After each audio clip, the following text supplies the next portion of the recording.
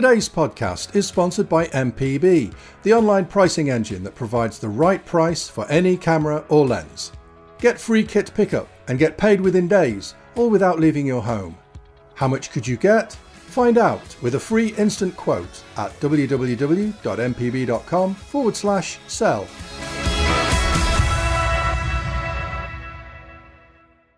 Hello and welcome to the AV Forums Movies podcast for Monday, the 5th of June. I'm Kaz Harlow and I am joined by Simon Crust. Hello, good evening and welcome. And Mark Costello. Evening all. So this week I'm going to recommend Across the Spider-Verse and Sisu at the cinemas. I'm going to recommend Spoilers. Guy Ritchie's... Yeah, I know. I'm giving it all away.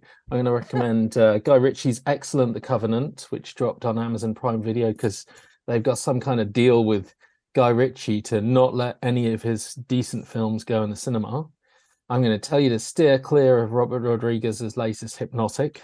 And I also got tired of waiting for Criterion to bring the 4K to the UK. So I imported the US release of Devil in a Blue Dress. It's going to be my new thing, like once a month importing a US disc that hasn't come out here. Nice. And eventually, Kaz, will Simon or I get to say something? No.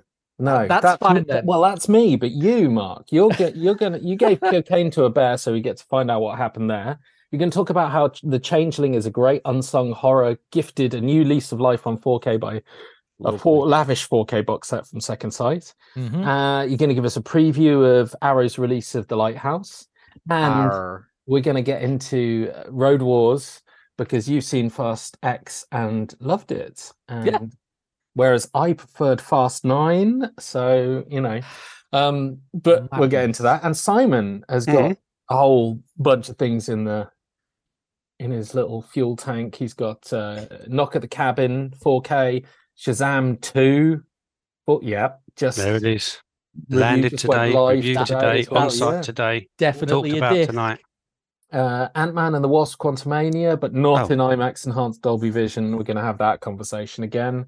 And he's got his hands on Sony's 4K release of 65. I do, right here, live unboxing. Which is going to get literally un-Amazon boxed.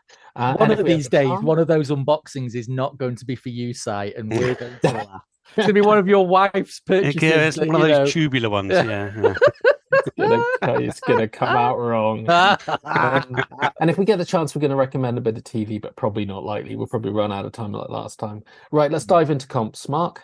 Okay, yes. So at the moment, you can win the gorgeous Second Sight box set of The Changeling in 4K, which, as Kaz mentioned, we'll be talking about shortly, as well as a whole host of other 4K goodies, including Brotherhood of the Wolf, Star Trek Strange New World Season 1, Cokie Bear, and Ant-Man and the Wasp Quantumania Baby. You can also win a Scream 6 hoodie and regular 1080p Blu-rays of Restart the Earth and Shazam Fury of the Gods. Plus, I'm led to believe, more. So head over to avforums.com/competitions to enter, and as ever, all competitions are open to eligible AV Forums members residents in the UK. Nice. We've got a whole horde of previous competition winners. So many. Yeah. Supporter Dave CH won Star Trek Strange New World Season 1 on Blu-ray from Paramount.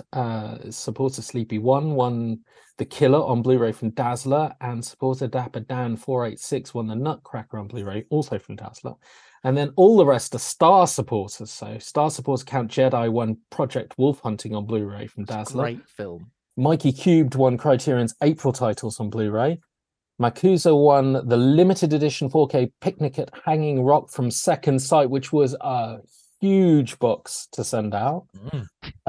Scurry won the limited edition 4K Texas Chainsaw Massacre from Second Sight. What a set. I know. ADE JP2 won For All Mankind Season 1 on Blu-ray from Dazzler. Reg Tastical won Arrow's Naked Lunch 4K limited edition box set. I mean, these are some nice sets. I'm really surprised they made it out of the house. Wreck-It Yat won Plane on 4K from Lionsgate. Jackie Chan Wigwam won Babylon on 4K from Paramount. And Nobler won the 4K Star Trek Next Generation 4 movie set from Paramount. Another fat prize. So well done, everyone. Some great prizes. Those were all some star supporter specials out there. That's a good run of prizes. We also got new patrons, Rusty Chain, John Macklin, and Adrian Price. Thank you very much for joining and supporting. Hello and welcome. Hello. Your prizes are in the post. Right. Right. Let's have some movie reviews and news.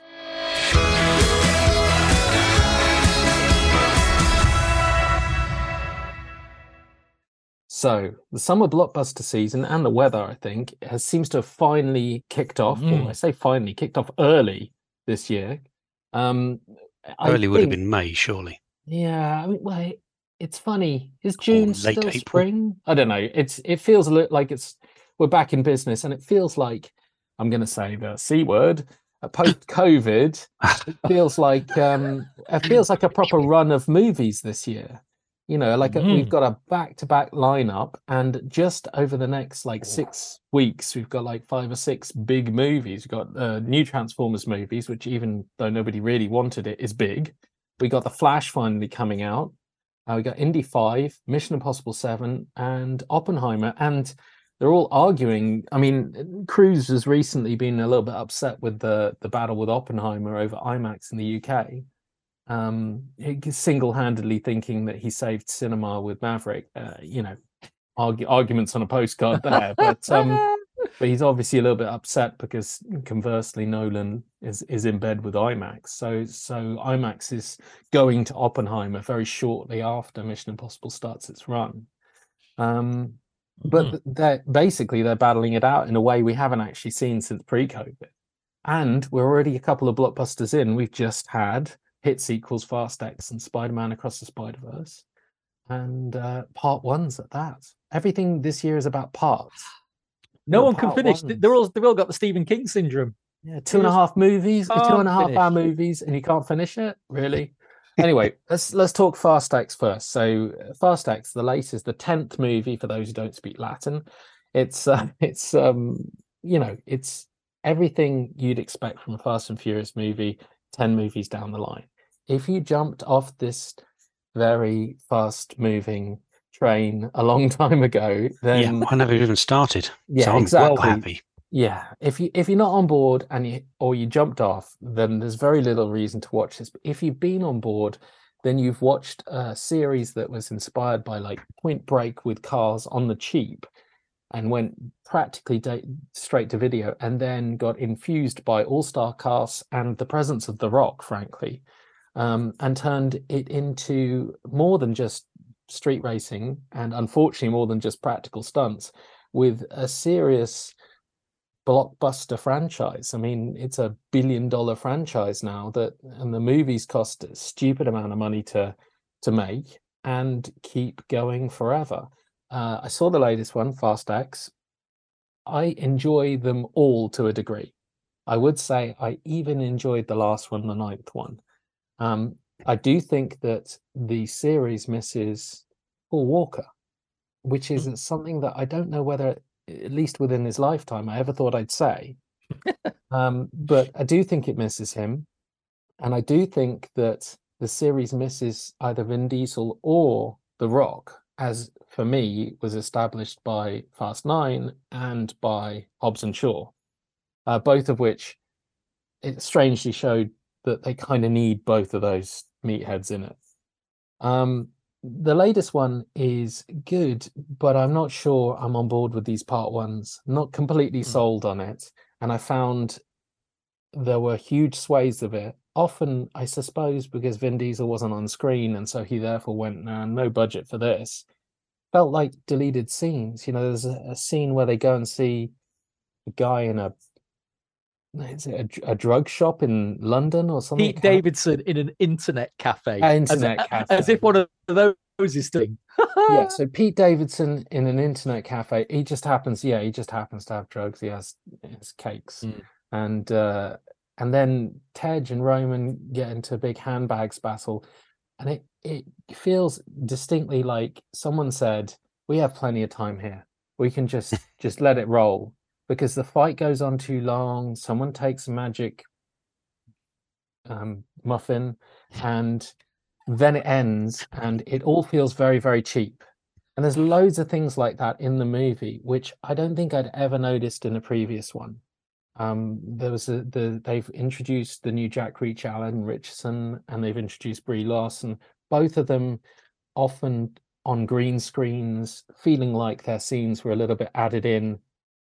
Brie Larson in particular has a terrible wardrobe, but Alan Richardson, he has one thing. Yeah, well, anyway, I'm not going to get into it.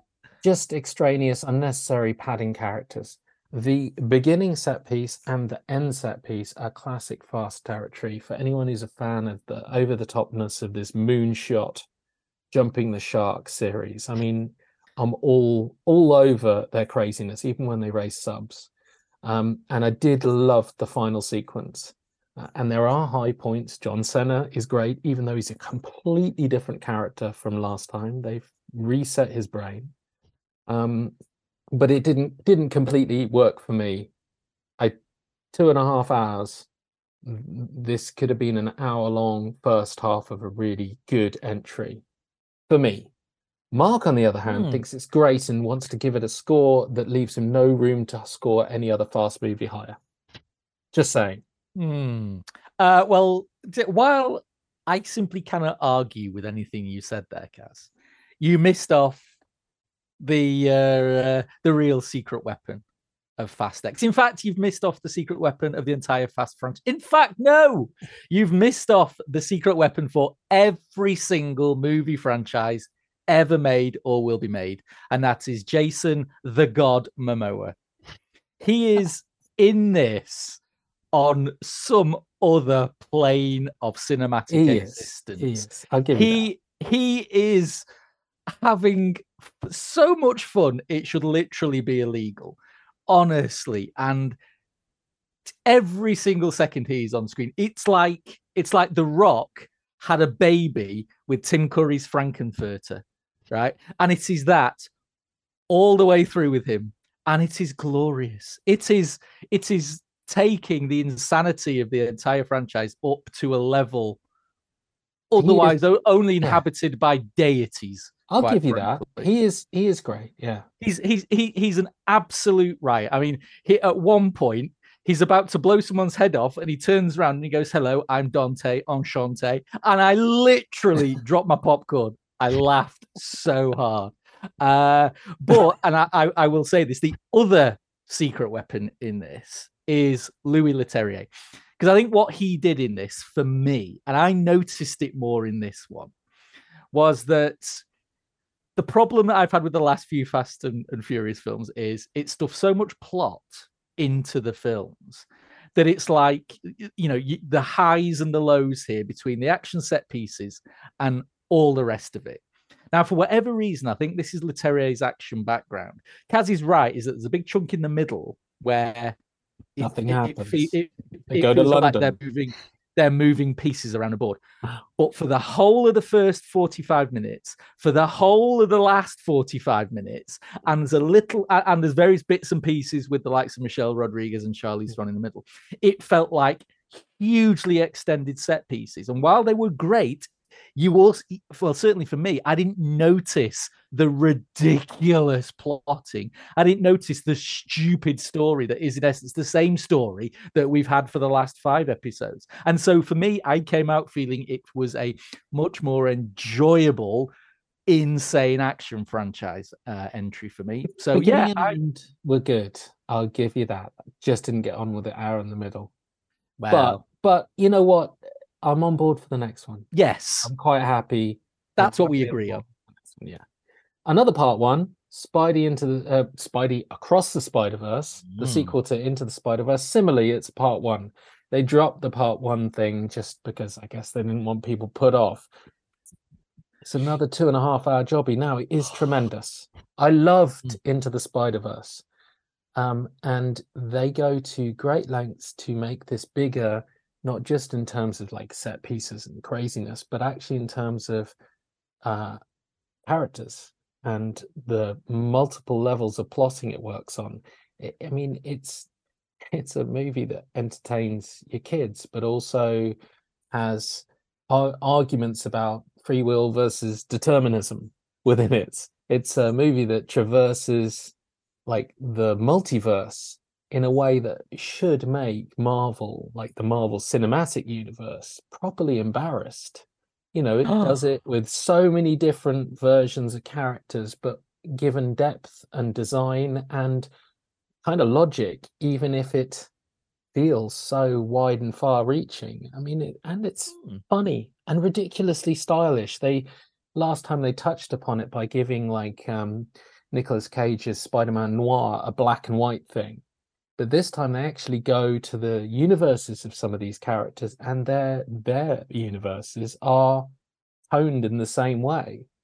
So you know, Spider-Gwen has a beautiful palette where the walls are weeping because there's several like emotional set pieces, and it's so innovative and imaginative in terms of sheer design. Story's great. I'm gonna say I couldn't give it as high a mark as Into the Spider-Verse because I just don't know whether they stick the landing. It's got so much up in the air, like Fast X. It's not just that this is a part one, it's that both of those installments for me didn't know how to end a cliffhanger without just putting a pause. And there's a difference between having like a part one. I'm gonna cite, for example, going to the Wild West at the end of like Back to the Future 2, knowing full well that 6 months later you would have a Wild West Back to the Future 3. I mean, there is a way of making connected chapters that don't feel like everything is completely up in the air. You know, that give a little taste of what's to come and do give peril to certainly the lead character, but don't need to have 100 strands just hit pause, because then it just feels like you're literally waiting to finish a movie you're halfway through, but you're waiting a year.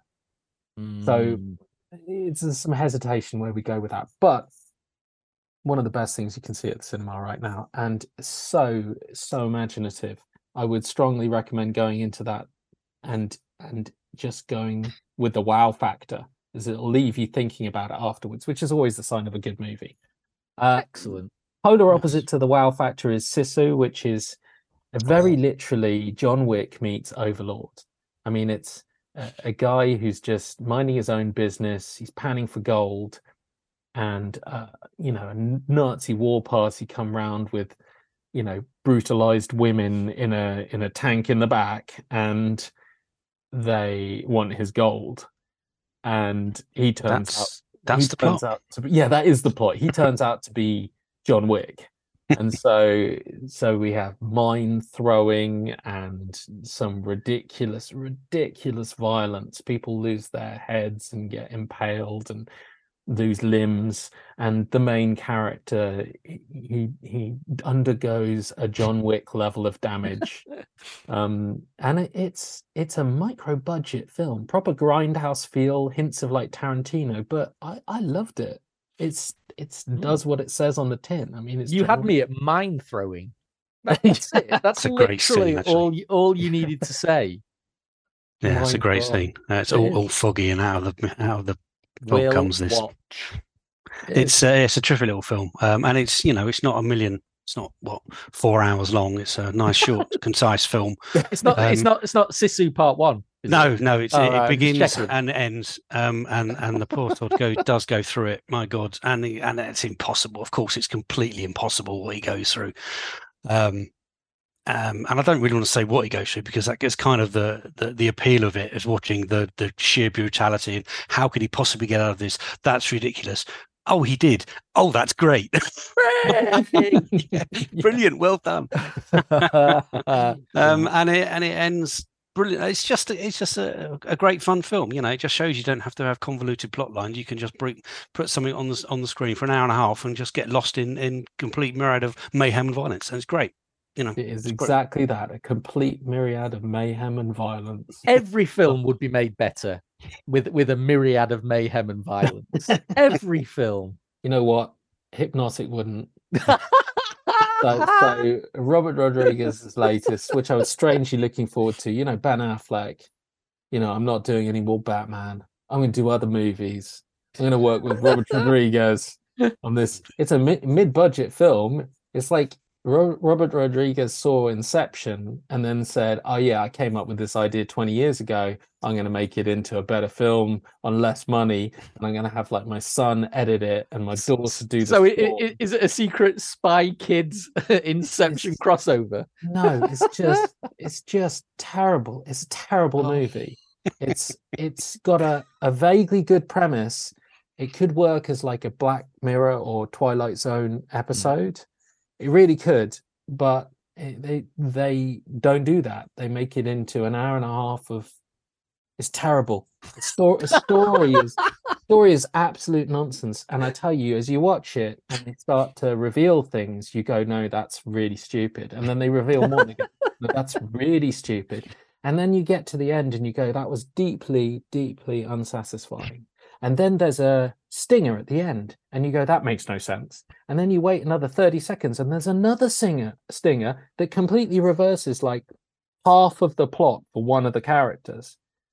And you go, "No, that's just that's it. That's it for me."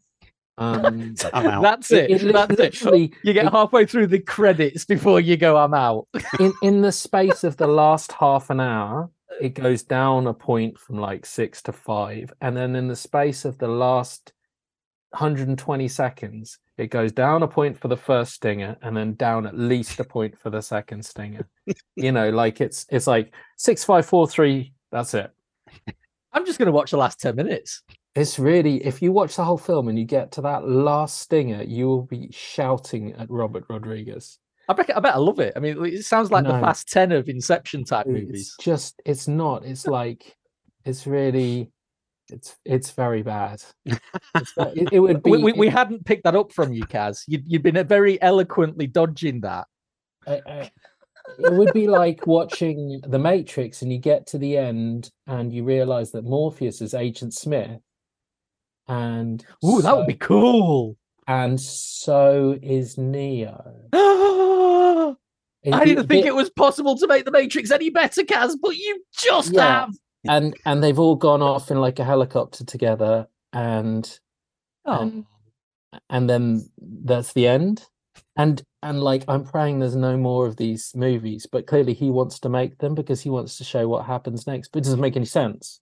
None of that makes any sense. Like, anyway, doesn't. Yeah, and you know what the sad thing is about Robert Rodriguez? No one will want to see it. No studios will fund it, but he'll go and make the bugger anyway. He'll go and make it. The swine. And you know what? If you get your editor to be your son, your kid, and you send it to test screenings, and test screenings are bad, don't get your kid to edit the new version, because what's going to happen? Anyway, much better. Guy Ritchie's Covenant. Nice. I didn't expect this. I like Guy Ritchie movies, a little bit like I like Robert Rodriguez movies, to a point. I like Guy Ritchie movies, and they keep landing on Amazon, and I'm like, okay, he must have made a deal with the devil for this. But I enjoy them. They're all enjoyable movies. He's done this. It's not a Guy Ritchie movie. It's like, it isn't as good as Black Hawk Down, but it is up there with Lone Survivor, and it is capable of being said in the same breath as like Black Hawk Down, Lone Survivor, Soldiers of Benghazi. Like it's proper survival military. But despite being in the same category as all of those, I never expected some of the things that I saw in this movie. They really find a way of making a Guy Ritchie military movie, which is essentially following Jake Gyllenhaal around, spin you around at least twice over the duration. Like a record playing, Kaz, right round. It's very nice. They've got he co-stars with a guy, Dar Salim, who is the MVP. I mean, he's absolutely cracking in it, and you don't realize that, but you should kind of from the opening scenes opposite Jake Gyllenhaal, who is also tremendous. But I have no idea why this didn't get a theatrical run, but it was that and Sisu. Watching those was, I mean, they were unexpected winners for me in comparison to like the big hitters, Fast X and Spider-Verse. So you've also seen Covenant. I have seen it, yes. Terrific film. Yeah, very, very. In fact, I would have gone completely wouldn't have even crossed my radar at all until I looked at your review when it was on early access, and I thought, oh, that looks interesting, and I clicked on it, and I thought, oh, so put it on, and you're absolutely right. It's a fantastic film, really, really good, and it, the little twists and turns. You think it's going one way, and then it goes another way, and then you think, oh, I know where it's going, and then it comes back again. And you go, oh, bloody hell, very clever. I want to watch a film with Si. If he starts making those comments and noises while he's watching it, I'm going to watch him. Yeah, we could do that, couldn't we? All sit here watching a video together. Video. Or we could do an audio commentary for a Steven Seagal film of Kaz's choice. It's my dream, really. Make it. So anyway, sorry, Si, I interrupted. Back to you. I don't know where I am now. Yeah. Well, basically, it's really good that you read my review and didn't turn around, watch the film, and go, "What? What? No, it was very, very good. Oh, that's what I was going to say. Yeah. It whilst it doesn't play almost quite like a Guy Ritchie film, it does have some Guy Ritchie touches in it. There was some. There's an element when the Jake goes back. Can we say goes back? He goes back home, gets away with it, and there's a little when he's doing some stuff to try and get back, and there are some elements there that I felt were very much out of the bow of Revolver, which was a weird psychedelic nonsense that he did. But you can see there was definitely a string there of attachment to a Guy Ritchie film. But other than that, you would say, I wouldn't say this was a Guy Ritchie film at all. No, he does well. I think I noticed right at the beginning when he starts naming characters and you're like, this guy's JJ, this guy's John, this guy's Chow. I was like, and he introduces them with little subtitles on the screen. I was like, oh yeah, and this guy's Guy Ritchie. Yeah, it kind of leads you down the path of this might be a true story, doesn't it? There are elements of truth in an amount. Of course, it's completely fantastical, but there are elements of truth in about the subject matter, which is what I found most interesting about it. But yeah, out of all of those ones, that's the one I would recommend. Nice. But that is everything on movies. Next up, we're going to talk 4K discs. So many. If you enjoy the podcast on YouTube, then please like and subscribe. If you're listening to the audio version, then please leave us a rating on your podcast app. We invite you to email questions and feedback to podcast@avforums.com and join in with this episode's discussion thread in the podcasts forum at AV Forums.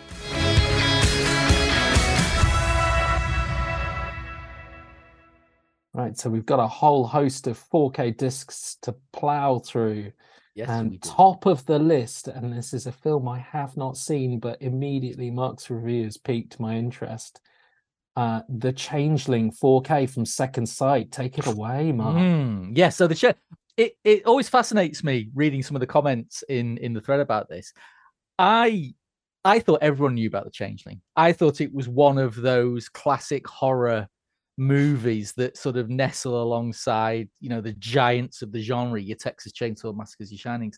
And it intrigued me that quite a number of people had said that they didn't even know it existed and certainly hadn't seen it. I thought it was the Eastwood Jolie film. No joking aside, when I heard about it coming to 4K from Second Sight, I was like, what? I mean, I've got nothing against that film, but... Yes. Well, I mean, interestingly enough, I imagine that yourself and a number of people coming to The Changeling now might suffer a case of the John Carters. It's been riffed on, it's been ripped off, it's become, the stereotype of the haunting film. That you probably watch it, and I think I mentioned in the review, things like Stir of Echoes, David Koepp's Stir of Echoes, you could watch this and go, well, it's just ripping off that. Well, no, it's the other way around, isn't it? From 1980. But I think while all the beats are there, it's classic haunting. It's got a real sense of I call it the serene gothic. It's a film for adults. It's made by adults. It discusses these things in adult terms, and it's all the better for it. It's still terrifying at various bits and pieces. It's a film that if you haven't seen it, make every effort to. And frankly, this 4K set from Second Sight is the way to see it. Now, Changeling's had some interesting releases in the past, shall we say. Severin, I think, had to release the original 1080p 3 times over in the States because of various audio glitches. Its 4K release at the back end of last year was torn to pieces for an incredibly hot color palette. Now, Second Sight have taken the same restoration that Severin did. They got Fidelity in Motion and your friend of mine, David McKenzie, to work his magic on it. And in terms of the picture, there's no original camera negative anymore, so it's taken from an internegative. So bear that in mind. It's grainy. There's no getting away from it, but it looks absolutely phenomenal. I think a lot of the very hot colors that people have mentioned in various releases have been toned right down. There's still a couple of instances where poor old George C. Scott looks like he's blown a blood vessel. But all in all, it looks to be the best visual presentation of the film to date. The 2 audio tracks don't have any of the sync issues that had plagued those previous releases and sound pretty good. The only slight disappointment is the extras. There's no new extras for this edition only. 3/4 of the extras were on the previous Second Sight edition. The 2 new extras from that were on Severin's 4K edition. So that's a slight disappointment, but it's its usual Second Sight lavish box. There you go. Look at that. It's beautiful artwork. The book is fantastic. Even though I got the check disc, I stumped up and bought the full release myself to have it on my shelf. It's a lovely prize release. And so, yeah, can't say enough good things about it. I mean, yeah, it looks like a fantastic set.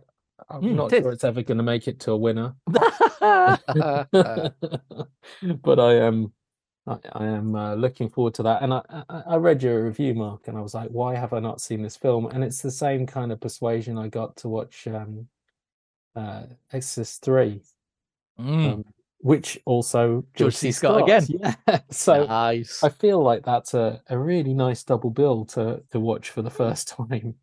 I remember seeing it, crikey, in the heady days of Video Nasties. And it wasn't a Video Nasty, of course, but it was that sort of era that I saw it, and scaring the willies out of me. It was terrifying. Never seen anything like it. Fabulous. They don't make them like that anymore. No, they don't. Can't wait to check that out. You've also seen Cocaine Bear and enjoyed it. Cokey. Yes. Cocaine Bear. It's one of those. It's nowhere near as violent or stupid as its title suggests, but I had a great time with it. It channeled its 80s vibe. It's got real Tremors energy, a lot of effort got into the characters, some real fun, sweet and charming characterizations in there. Yeah, it's not quite as bloody as you'd want, and not quite as gory as you should really expect it to be, but I had a good time with it. What I did not have a good time with, Kaz and Sai, the 25 quid disc is medium rare's 4K disc. You'll notice from my very grumpy review, I was grumpy bear to their Cocaine Bear. The 4K picture is really nice. It's a brand new digital image. It's lush, it's rich, it's hugely saturated. HDR10 grade only. That's not too bad. There's some very good 4K discs out there with HDR10 only. 5.1 surround track. Well, it's a modern 5.1 track. It's thunderous. It's got loads of surround. It's pretty good. There's even some of your typical extras on there. You know, the kind that all major studio releases have these days. Stuff you'll never ever watch and basically barely show the studios as taking any interest whatsoever. There's a big butt coming. But there is a big butt coming, and I cannot lie. It's a 25 quid disc. Fine. Yeah. It's the only 4K disc release of this in the world. Brilliant. Yet you go to iTunes, and for 13 quid, you can get a 4K Dolby Vision, Dolby Atmos version of it with all the same extras. Grumpy Bear. Medium rare, must try harder. Now, there might be a whole host of rights issues over in the States on their 1080p disc. They didn't get the Atmos either, but they got a 7.1 track. And we get it's like, what's going on? I don't understand. It had an Atmos track in the theater. Don't understand. Anyway, you say all of this. We're going to have exactly the same conversation as we always do with Disney's Quantumania, aren't we? We are.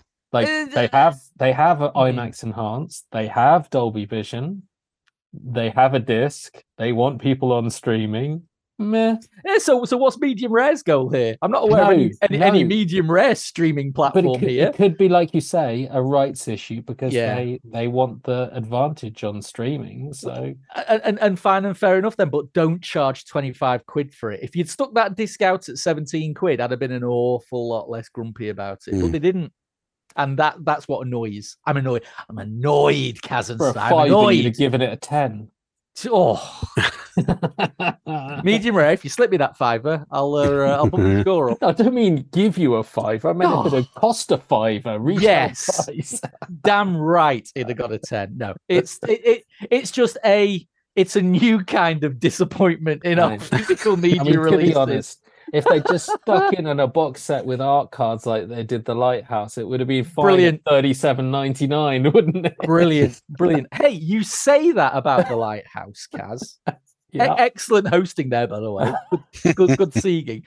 So, for those that don't know, in March, the Lighthouse got one of A24's typical lavish 4K releases over in the States. Yeah.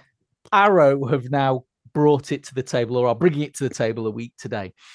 It's likely to be the same 4K transfer, the same audio tracks. It's got the same extras, but it also includes an additional audio commentary, a fantastic new 71-minute making of the film that is basically a 50-minute interview with Robert Eggers, who goes everywhere with the film. All the struggles he had, how he wrote it, all the struggles he had with the cast, all this kind of stuff. It's brilliant. And it's nearly half the price of the A24 release. So for once, I think here, Arrow have done us proud on this side of the pond with what looks to be the definitive 4K release at this moment in time that costs an awful lot less than importing it from the States. Nice. So yeah, the review is in early access. Go have a look there. It's going to drop at some point over the next week. The film is, well, it's bonkers. What was really interesting about the extras is Robert Eggers himself admitting that he was disappointed with the Witch. He said not with the performances, but he said he just couldn't get on screen the film he had in his head. And he said, The Lighthouse is exactly as I wanted it. And in which case, someone should be calling the authorities on him. Because he is utterly deranged. Right? It's mad. Robert Pattinson and Willem Dafoe, 1890s, two lighthouse keepers, go out for a 4-week stretch on this isolated rock. They start to lose their crap big time, but it's all okay because they're going to get rescued. They're going to get relieved in 4 weeks. And then they don't. And then it gets weird. There's mermaids, there's tentacles, there's one-eyed seagulls, there's terps drinking. Oh, it's a typical Friday night down Marple for most of us around here. But it's got even less narrative than The Witch has. It's much more about the inward journey of these two men and so much subtext around the human existence. I can't even go into it now. We don't have time. It's going to be a challenging watch for some, but if you can get into it, it's brutal. It's brilliant. It's funny. It's weird. It's great. So yeah, check out The Lighthouse. It is mental. And the disc in 4K? Are we saying? Are we? I mean, give me the headlines. Are we saying the headlines? Crazy 1.19 to 1 aspect ratio. It's nuts. It's virtually a little square on your TV, but the grayscale is off the charts. The black and white is amazing. Fine detail is superb. There's a scene at the end where Willem Dafoe is getting covered in dirt as he's giving this speech, and it's a close up. And honestly, it's one of the most amazing 4K images I've seen. It's razor sharp. The grain is perfect. It just looks sumptuous. The 5.1 surround track on, I'm moaning about Koki Bear not getting Atmos. The Lighthouse doesn't need Atmos. Its 5.1 is bizarrely aggressive. It's not the soundtrack you expect for basically two people drinking themselves to death in a lighthouse. It's so aggressive in the surrounds and the LFE. It's brilliant. It's a great listen. So yeah, for me, all around, I'd not seen The Lighthouse before. It's my first time watch, for my shame. I really quite liked it, and I think the disc from Arrow is cracking. So get on it, peoples. All right. Well, that'll be up soon. And just today, we had Simon's Shazam 2, Fury of the Gods, Shazam 4K review drop on site. Yes. And much like at the cinema coverage mark, I think this was almost exactly the same sentiments by both of you. But tell us a bit about Shazam 2. I didn't realise, and I knew we'd reviewed it on site, but I didn't know who reviewed it because I hadn't read it, and I wasn't, because I really enjoyed the first film. Don't know why I know. This is the thing. I did read it. He reads your You have reviews, to because you proofread them. Yeah. Okay. Fair. It landed. This came. When did I get this? Saturday, I think it dropped through the doorstep onto the doormat. So I managed to get it watched over the weekend and upload it this morning. Enjoyed the first one. I love the first one. Yeah, great. What's good about the character? I don't very know much about Shazam other than my dad was his favorite comic character when he was a kid. That's all I really knew about it. The unique aspect of it is that it's a child is given super hero powers, but as part of that, he becomes an adult. So he's fighting, adult themes, but still a teenager or a child.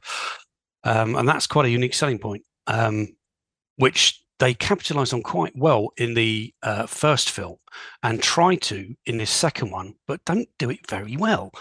That is a unique point. That should really be the heart of the film, but they flounder it a little bit and then they waste it and then they don't go back to it. And I feel like it needs more CG. Oh God, no! Oh dear. The CG in it it's one huge CG. But run from about, I don't know. It's 2 hours long. So I think 2 hours of it is CG. 2 hours and 10 minutes long. The film.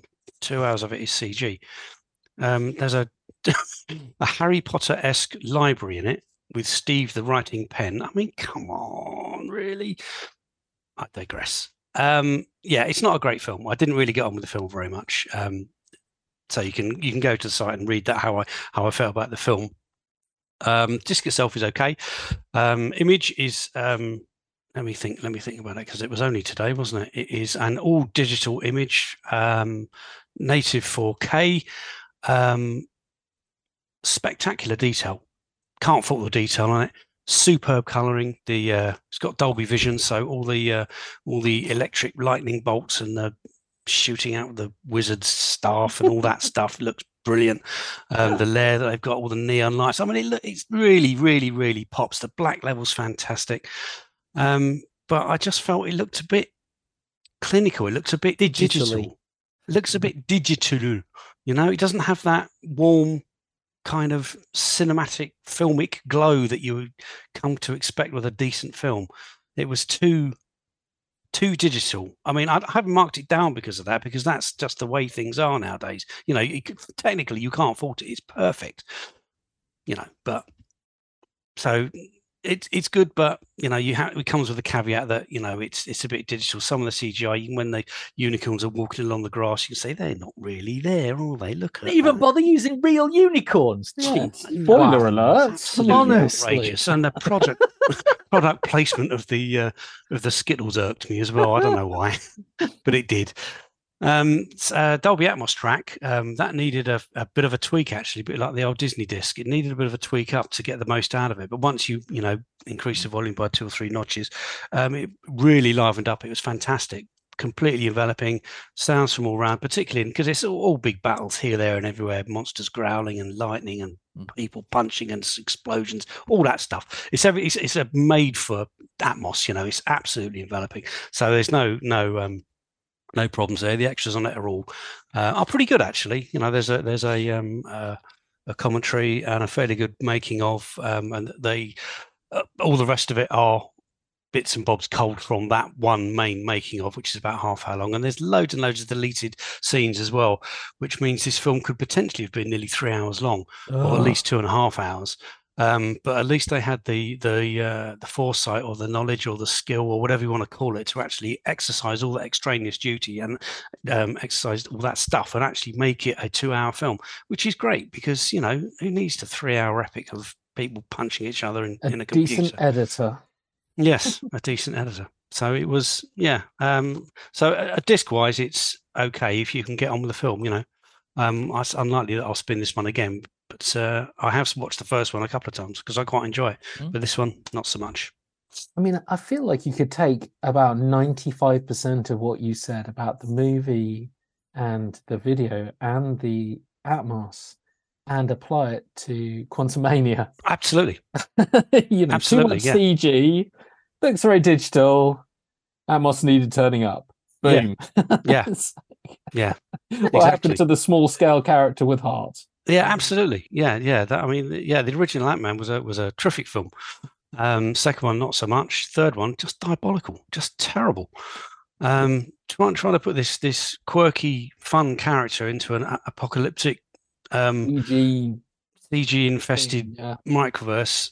I don't know. It just didn't seem to make it lost all of its interest because there was no build up to the main villain.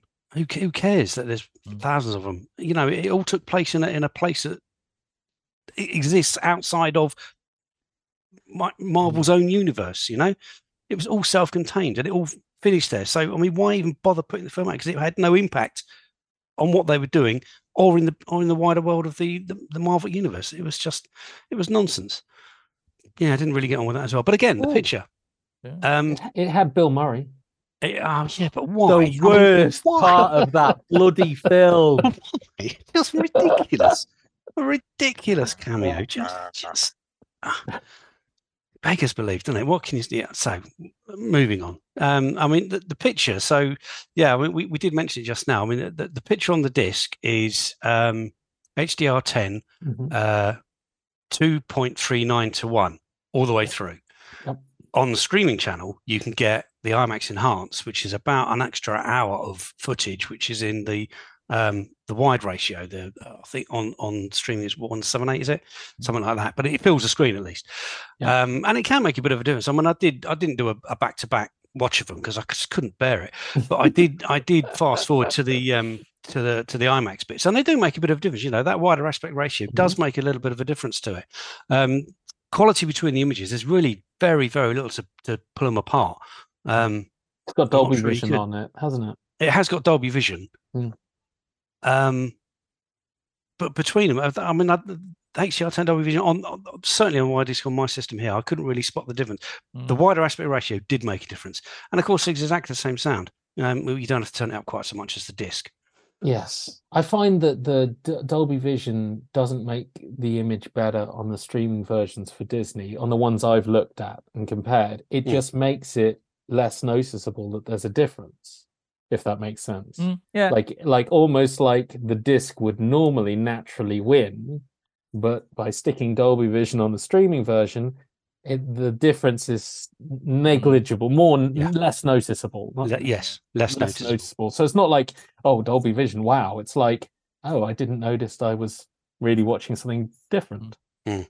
But yeah, why though? Why though? Yeah, that's the big 25 quid. Why are they doing this movie? Why are they sticking it on a disc? Why are they charging us 25 quid? Are they putting it free on Disney and IMAX and Dolby Vision? Why? So many whys. So many whys. Oh well, we got Bill Murray. You've also got 65. Which I do have 65. Yes, we'll go for it. We'll go for the unboxing of 65. That's not because 65 again, in that. Imagine if it's not. Imagine if it's not. Yeah, it will be. It will be. It must be. Hang on, he's not ordered himself another one of those network discs, has he? In the poor old label collapse. What is it? Department S. He's shoved up here twice. I can't. He was the only one keeping them alive. There we go. Well, he's not been banned enough, has he? They've gone. Here we go. Here we go. Are we ready? Are we ready? Are we ready? Oh, look at this. What's that bloody say? I told you. Department S. It must be. It's one of the greatest TV shows of all time. Oh my life! He went there, Kaz. He went there. Oh my! Got to give him credit, really. I mean, some people say a joke's not worth telling if it ain't worth flogging, and but it is. Good. Kudos, Mr. Yes. Crust. Very, very well played. Yes. So here we go. So for those of you unable to watch, you're missing nothing, and in actual fact, you're the lucky ones. There it is. There it is. There's the actual. It's the actual disc. So the disc picture of a film about a spaceman and dinosaurs has a spaceman and dinosaurs on the front cover. It does. That is a little bit. It's a little bit of a spoiler. No, it isn't. I'm just saying, it's a little bit of a spoiler. Not everyone's up on their significance of 65 here. It's a little bit of a right. So I'll tell you what, if you go to the cinema to see a film called 65 and you don't know what it's about, I envy you. Do you know why it's called 65? It's a sci-fi. It's great. What's the significance of the number 65? Meaning of life.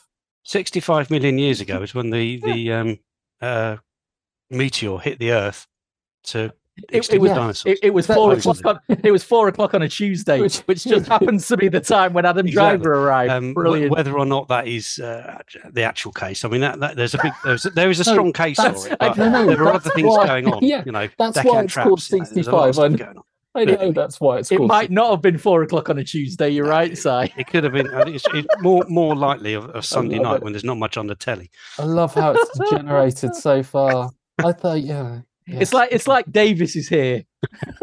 It is. If he was here, he'd be telling us those dinosaurs. Yeah, are just not unrealistic dinosaurs. 4 out of 10. Yeah. Yes. Okay. Really, just to finish off this, I'm going to really quickly talk about what is my new mission. My new mission is I'm fed up of waiting, and I've been on about Criterion UK needing to start releasing some of their 4K discs like they're doing in the US. I mean, we had this back when Criterion shifted from DVD to Blu-ray. Yeah. And they're releasing all these Blu-rays and they're not releasing them in the UK. And then we start getting them in the UK, and I started getting ones that I already had in the US, a year or two later, they would come up in the UK. And now we got the same issue, but I've waited a while and Criterion UK are still not doing it. I don't know why, but we don't have the same issue that there was with Blu-rays being region locked. So I've decided I'm going to start importing stuff from the US and catching up on it. So the first thing in this mission is Devil in a Blue Dress, which it's a great film. It is a great film. It's Carl Franklin's 1995 follow-up. He did One False Move with Billy Bob Thornton and the late Bill Paxton. Cracking little movie. And then he did this with Denzel Washington, Tom Sizemore, and Don Cheadle in his mainstream, let's say, debut. I mean, he'd done a few bits before, but it was this movie that put him on the map for being scary as all hell. It's a little neo-noir, slightly different flavor, but it would sit alongside the likes of Marlowe in The Long Goodbye and Chinatown.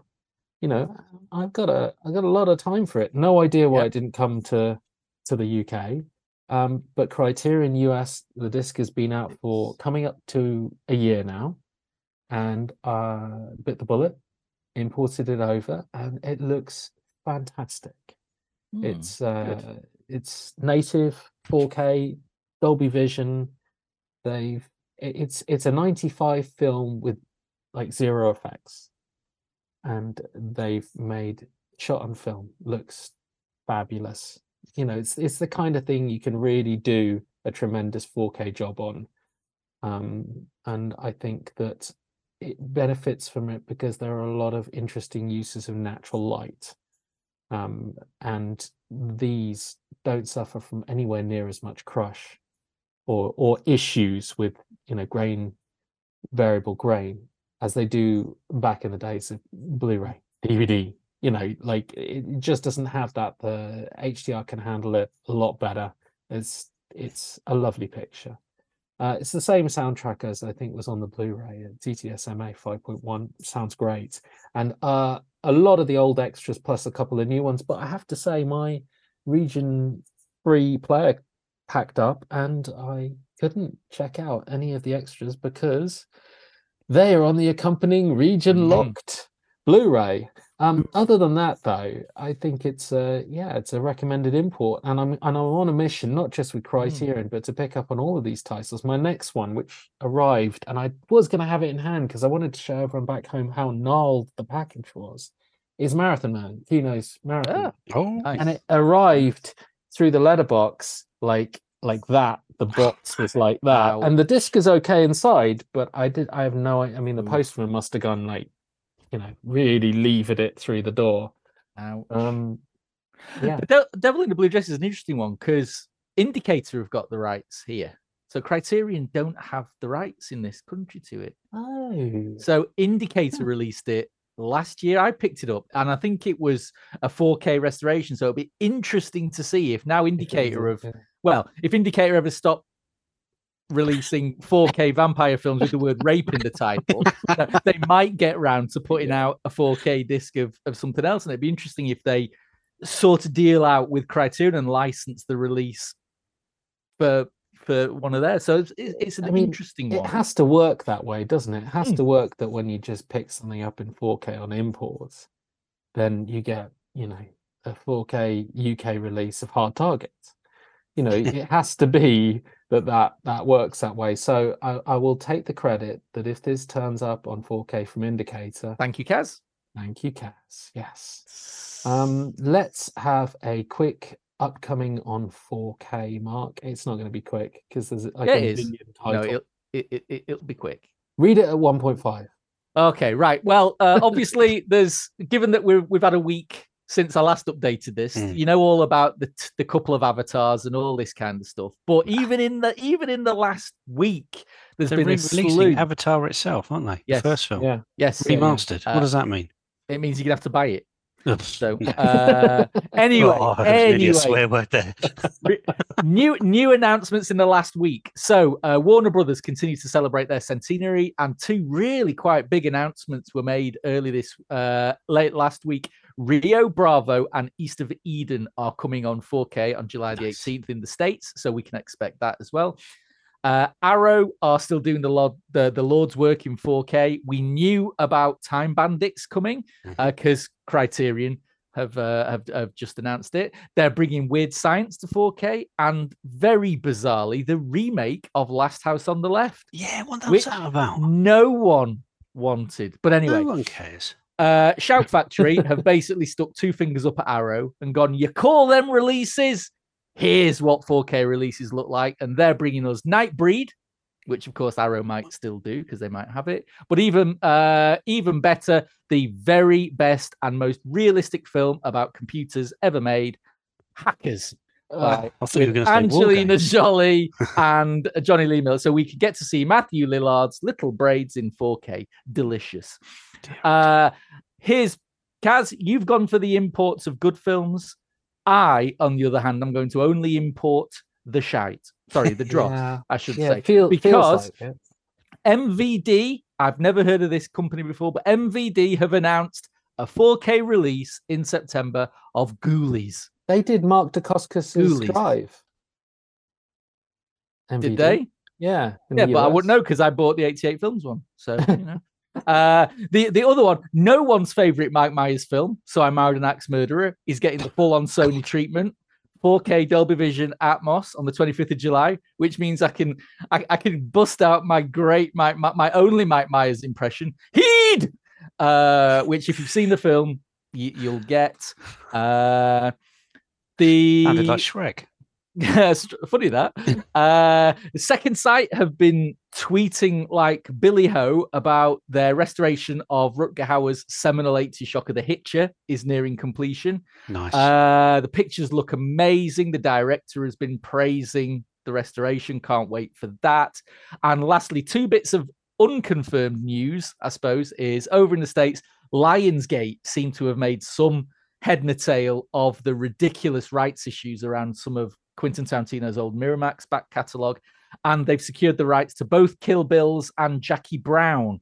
So, given that this year is the 20th anniversary of Kill Bill Volume 1, I won't be surprised if we got a release. Yeah, it is. 20 years ago. I won't be surprised if we got an anniversary edition announced for later this year. And finally, your friends and mine at 88 Films caught everyone off guard by literally tweeting a picture of some film cans with the words Witchfinder General. Mark, that's awesome. The caption simply said UHD coming in late 23, which, as we all know with 88 Films, really means sometime after late 24. I mean, that is the greatest news for Si. I absolutely remember one of my all-time favourite films. Yeah, that along with The Wicker Man. Oh, mate, that is absolutely fantastic. Fantastic. Good year for you there, Si. Getting both of them. Absolutely. Yeah, so, there you go. I've reviewed that film a couple of times on site actually. I think I even wrote an article about on Witchfinder. Seek it out on just put Witchfinder General in the search bar and seek it out. It's I love that film. Absolutely awesome. Good. Mate. Very nice. There's a good set of releases there. Yeah, there's some. I'll tell you what, the announcements are. Anyone who says physical media is on its arse, I tell you what, no one's selling the labels this. No. Good. It's don't tell them. Continued great release schedule. Right. Next up, and very quickly by the looks of it, we'll have streaming and TV show news. If you'd like to support the AV Forums podcast on a regular basis, then why not become a patron? Head over to patreon.com/AV Forums to sign up. You can also make a one-off donation through the Super Chat or via streamlabs.com/AV Forums. All donations help us to improve the website and the podcasts. Thank you to all our supporters. Right, so we have a little bit of streaming and TV news. Am I the only one who's seen Arnie and Fubar? Yes. In the world. Oh, wow. So I can just say anything about it. Well, to be fair, I read 10 out of 10. Well, guys. I read your review and you said it was carp. Damn it. So, you know. Okay. You read the review, yeah. You probably saw the score. I didn't really. No, yeah. Well, you did see the score, like everybody. But anyway. All I ever look at. You know what? Arnie's come to Netflix and he's done a TV show, and it's not True Lies, but it is. And I'm okay with it. And it's 10 hours of Arnie, which is like 7 standard length Arnie movies. You know, it's like it's a lot of time with a guy who, you know, has spent the last few decades entertaining us with action movies. He's older. He's not playing as old a character as he actually is, but he's older, and there's a lot of stunt doubles, and it's lightweight, and it's not True Lies. It doesn't have the, I hate to say this, James Cameron finesse. And you know, and Schwarzenegger, he isn't in his prime in any way, but he carries a joke, and I found it strangely watchable. And of a lot of things I've been watching, strangely wanted to like come back and watch more of. It's not completely lightweight, unlike, for example, the ill-fated cancelled True Lies TV show on CBS, which should have been done with Arnie, but it's got some teeth in it. There's a surprising amount of actual violence in it, and it's got a little bit of heart going on there. But it also survives quite well on just, you know, Arnie and his daughter, who have recently discovered that they're both spies, but neither knew the other were spies, is basically the premise. And them just bouncing off each other. You know, they have the like funniest trampolines. Yeah, yes. The funniest scenes are like them going to counselling, CIA mandated counselling, and just, you know, the antics they get up to with that. I mean, this isn't amazing TV, but I like Arnie, and it's nice being in his company for something pretty watchable and pretty easy to pick up and put down, unlike what I found a real chore to get through, which is Citadel. Have either of you bothered with this? No, the last time you spoke about it, we went, nah. Right. Yep. So I finished it, and my God. Crazy fool, you. My God. I mean, my God. Okay, moving on. It's up there with like Robert Rodriguez in terms of why did they do this? you just, when you think, oh, it's just tolerable, they just decide, oh, we're going to spin things up in the air, and then we're going to we'll have multiple seasons of this. No, don't ever do this again. This should be an example of why you just don't make franchises. You make good products with good acting and good stunts and good action and good whatever you want. And then if it does well, you go, how could I do something with the same people, not doing the same thing, and it be good again? Rather than, I'll plan this out for 6 seasons in multiple different territories, because you know what? It's going to be great. Oh no, it's actually really terrible, but I've got 6 seasons planned. Yay! Anyway, I'm going to sign off TV with recommending Platonic. Neither of you are going to watch it, probably. Nope. But Seth Rogen and tolerable. And he grows into being pretty funny. And MVP's Rose Byrne. She's cracking. It's pretty good. It's pretty damn good at the start. So, but it's not for people who haven't got a tolerance for Seth Rogen. I will say that. Yeah, his voice is very annoying. I don't mind Seth Rogen. I just took one look at that and thought, it's better than one look at that. They're not long episodes. You could watch a couple and really get into whether or not you like it. By the end of the first episode, you'll really know. And then there's an episode where they go to house viewing together. It's good TV. It's well done. It suddenly becomes kind of relatable, but it's not. But it's not going to be Ted Lasso, is it? No. You know what? You say that. I did not get along well with Ted Lasso. I think that was because I didn't persist with it. So that's why I'm saying with things like this, I think it's a persistence. But anyway, do you know what? I love Ted Lasso, but get stuff. Yeah, I love Ted Lasso. Absolutely love it. But get stuff Ted Lasso because it finished this week. It did finish this week. And what have I filled that Ted Lasso shaped hole in my weekly televisual viewing with? If it's not True Lies of Citadel. I hate it that you guys are actually right about me. The fact that I would never watch good TV, I would always choose terrible TV over good TV. What did you watch? I've watched the first 4 episodes of The Family Stallone. Oh Jesus! Look, I know. I'm ashamed of myself. I mean, literally, no. I've let myself down. I've let humanity down.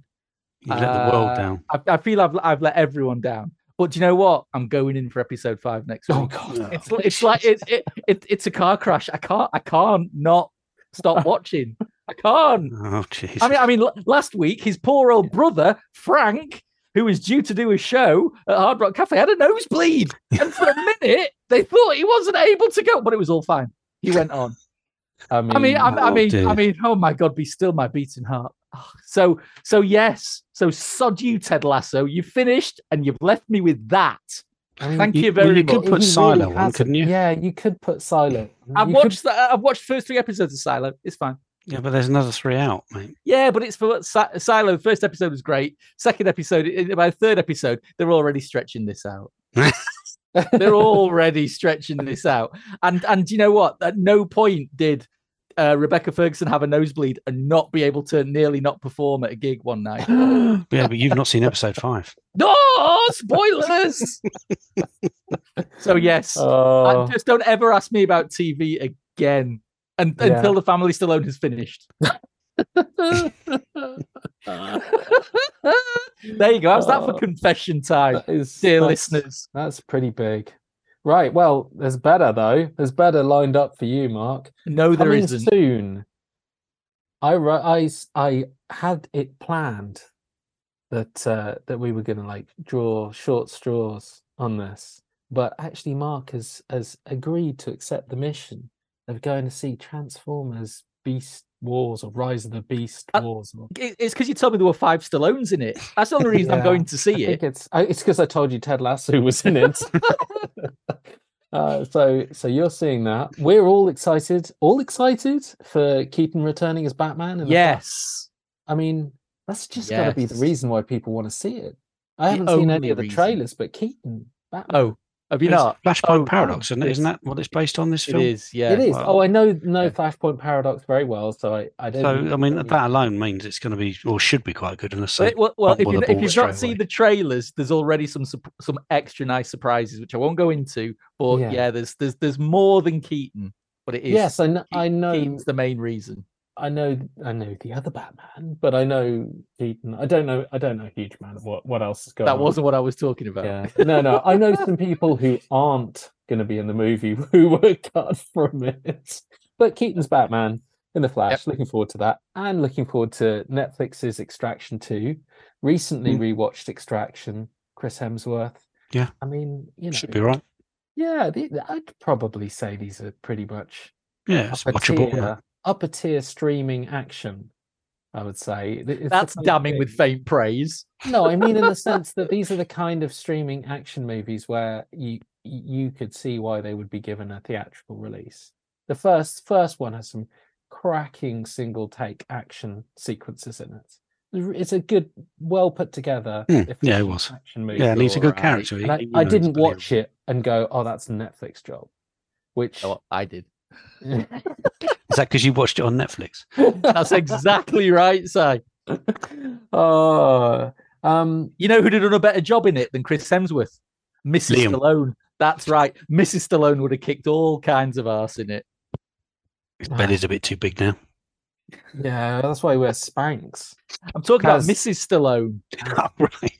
Mrs. Stallone. Oh, you missed the gag. Do you know what? I'm wasted here. I really am. You missed a gag that like 5 people would know about, the 5 people who've watched. I just told you, the family Stallone.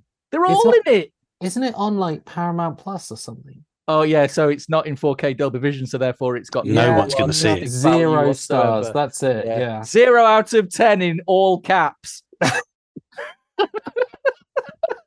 Mark, your review of The Lighthouse should be live later this week, and Si'll have 65.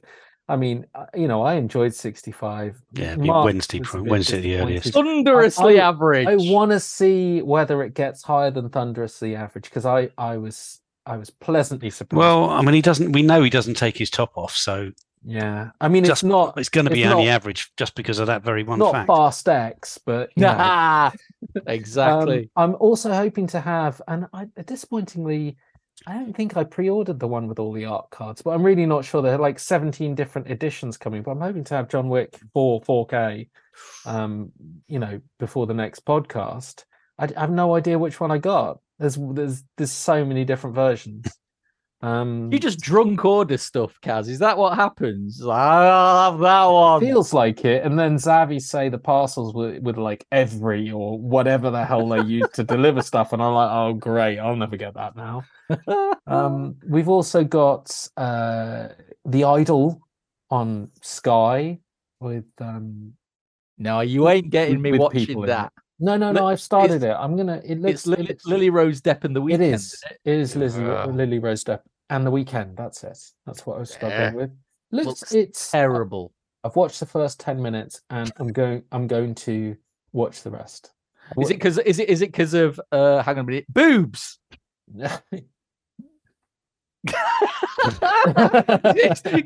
Kaz's trying to think of a way out of that now while retaining his cool. I was trying to think whether it isn't because of no. It's funny that the entire opening sequence is largely dedicated to the fact that they can't decide whether they have the rights to show as much boobs as the model who's being photographed is showing.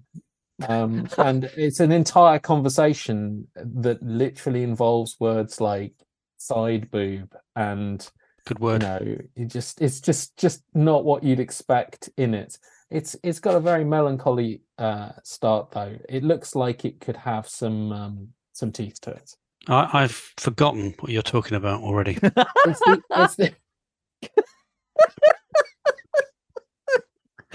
It's all the talk of boobs and side boob. Also, season 6 of Black Mirror. Oh yeah, that'd be right. Yes, that's coming on to Netflix as well. So I'm going to see whether The Idol's any good based on the first episode. I was talking about The Idol, that was it. Yes, on Sky, which is getting good reviews, and Black Mirror, Netflix, and other stuff. Anyway, we'll cover it all. We'll cover it all in good time. Do let us know if there's anything out there. Are we to cover Department S? I mean, is it in Dolby Vision? Sadly. No. If there's anything out there we've not covered that you think we should cover, let us know. And that is it for the AV Forums podcast this week. My thanks to Simon Crust. Thanks very much for watching. And Mark Costello. Nighty-night, y'alls. If you enjoyed the podcast, please give us a like and subscribe to the channel. Hit the notification bell so you don't miss out when we publish our live streams, product reviews, and more. You can follow us on Twitter and Facebook and bookmark avforums.com for the latest reviews, news, and videos. Plus, why not leave us a 5-star rating on whatever service you choose if they allow it, but only if you enjoyed the show. And become a patron, because my God, did you see the prizes we just gave out? I mean, seriously, people. I'm Kaz Harlow. Thank you for watching and listening, and join us for another podcast soon.